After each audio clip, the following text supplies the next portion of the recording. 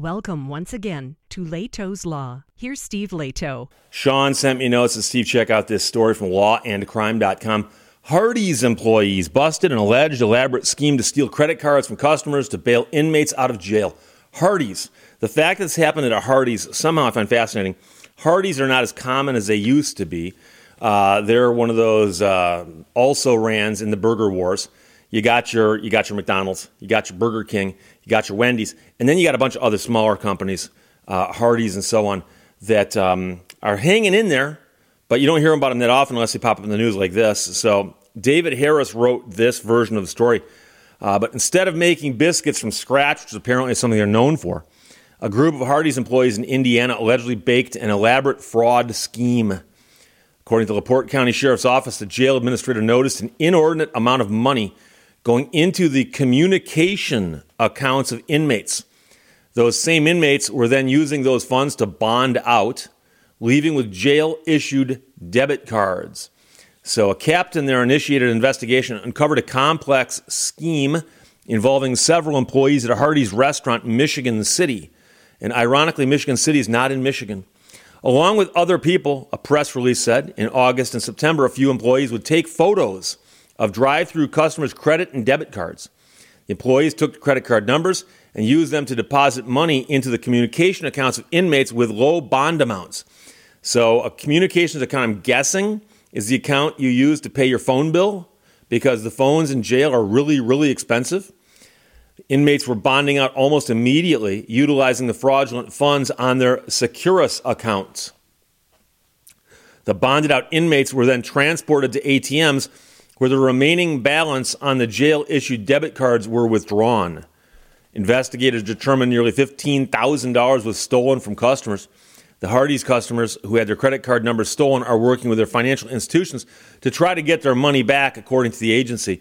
They shouldn't have much trouble with that, but this is more a bad public relations thing for Hardee's. The investigation uncovered a complex fraudulent scheme, said a sheriff's spokesperson. We are very fortunate, and the jail administration caught the irregularities shortly after they began, before more citizens were victimized. Investigators issued felony arrest warrants for 10 people on charges of fraud and criminal organizational activity. 5 of those face fraud and criminal organizational activity, and 5 others are facing charges of conspiracy to commit fraud and criminal organizational activity. So I don't know if this is what it shakes out to be, but I think that there are 5 inmates who got out, and there are 5 people on the outside who helped them get out. And so the 5 who got out this way did break the law when they took their card and took the money out that wasn't theirs and that shouldn't have been there. But I know someone's going to say, but Steve, what if they didn't know? Okay, that's one argument you can raise at trial. Do it and see what happens. And the other 5 would be the ones on the outside who are copying down the numbers. Now, I may have mentioned a while back, years ago I worked at a gas station where I drove a tow truck. A couple of years later, I worked briefly at another gas station. It was simply a gas station with a very small little booth that the cashier sat in, and there were 4 islands of pumps, and just typical walk up, pay the money, get your gas, and go. And I worked there for a few months, not a real long time, but for a few months. And if somebody wanted to fill up their tank back then, they had to come up to the window, hand their credit card through the glass to me, and say, I want to fill it up on pump number 3. I'd take their credit card, put it aside, and I'd authorize pump number 3 to pump until it stopped. They'd then walk back up, I'd read the amount, I'd do that with the credit card, hand it to them, they would sign it, they'd hand it back, I'd hand them the receipt, their credit card, and they'd go on their way. And one day I came into work just in time to see the woman who's normally on before me being hauled away in handcuffs. And now I didn't know her well, but I'd often speak to her as we changed shifts because there's things you got to do at the beginning of your shift, things she had to do at the end of her shift and vice versa. So I'd often interact with her for 5 or 10 minutes at the overlap of the shifts, and then she would go. This day I saw her leaving in handcuffs, and the manager was there, and the manager was never there. And so the manager was there, and I go, what's going on? And he goes, well, we had a little bit of a problem. He goes, when someone would walk up and give their credit card and they go back and pump gas, she would run it through a couple times without them knowing it.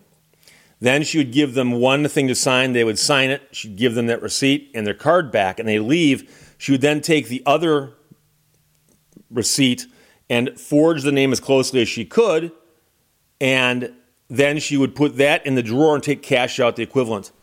And so she would do that, and she was apparently doing it at the point where she thought, hey, I can do this all day long and never get caught. And she was not the brightest criminal mastermind who ever lived, because she was running them all through on the same day. So somebody out there got gas at that gas station and for whatever reason checked their credit card history and saw they'd bought gas at this gas station 2 times or 3 times in one day, which they had not done. And 2 of the times were like $20 a piece or something. And it was obvious what was happening. And so several people complained, and they complained to the gas station. And the gas station, to their credit, called the police and said, we think we know who's doing it because this is all happening during one shift. Do you guys want to get involved? And it was the Royal Oak Police Department. Royal Oak is a town very, very close to where I grew up. I've worked in Royal Oak in my life, several different occasions, and I've actually spent a lot of time in Royal Oak District Court.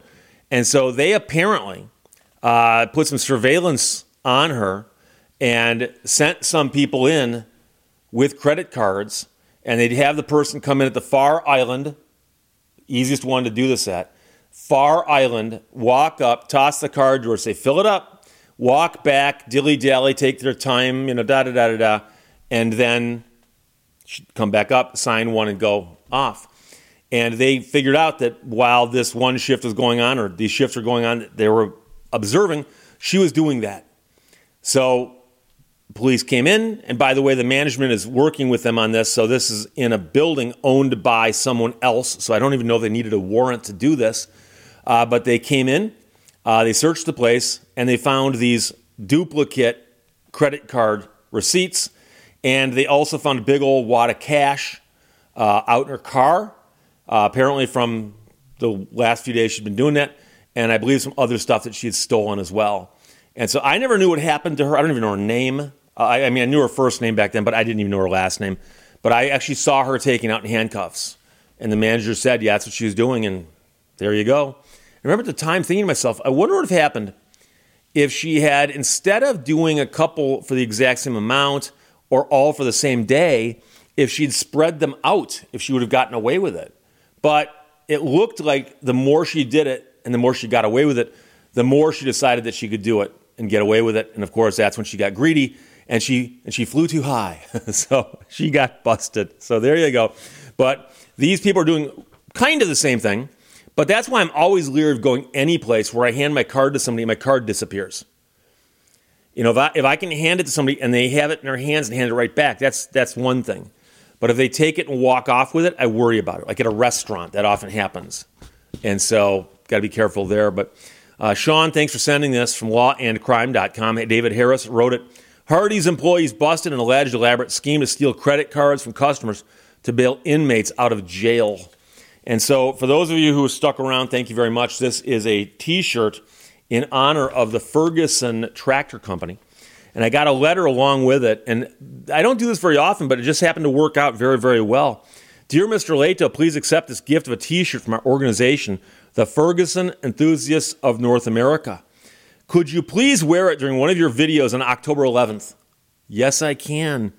We're a nonprofit organization of enthusiasts that focus on the Ferguson brand of tractors. As you may know, Harry Ferguson and Ferguson Inc.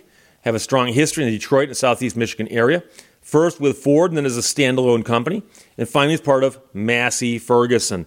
It turns out that October 11th of this year is the 75th anniversary of the first Ferguson tractor rolling off the assembly line at the then new Ferguson Park back in October of 48. I know it is not normally your habit to explain a particular shirt. However, if you could mention it in commemoration of the 75th anniversary, it would be appreciated. Many of our members are fans of your YouTube channel and would be honored if you'd be willing to do this.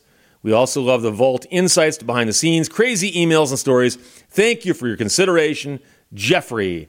And there's a photograph here of the first tractor coming down the assembly line and a bunch of guys in suits sitting on it. I don't think they built it. I think they're the people who are the executives at the plant.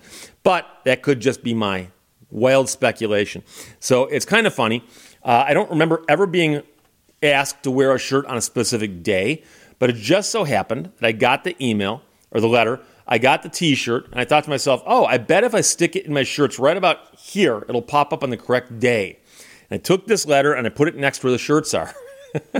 I got it this morning. I go, hey, this is going to work. So there you go. Jeffrey, thanks for sending this shirt. Can't guarantee I can do that in the future for anybody else, but you can always ask questions or comments. Put them below those. I'll talk to you later. Bye-bye. Thank you for watching Leto's Law. Every minute you are angry, you lose 60 seconds of happiness.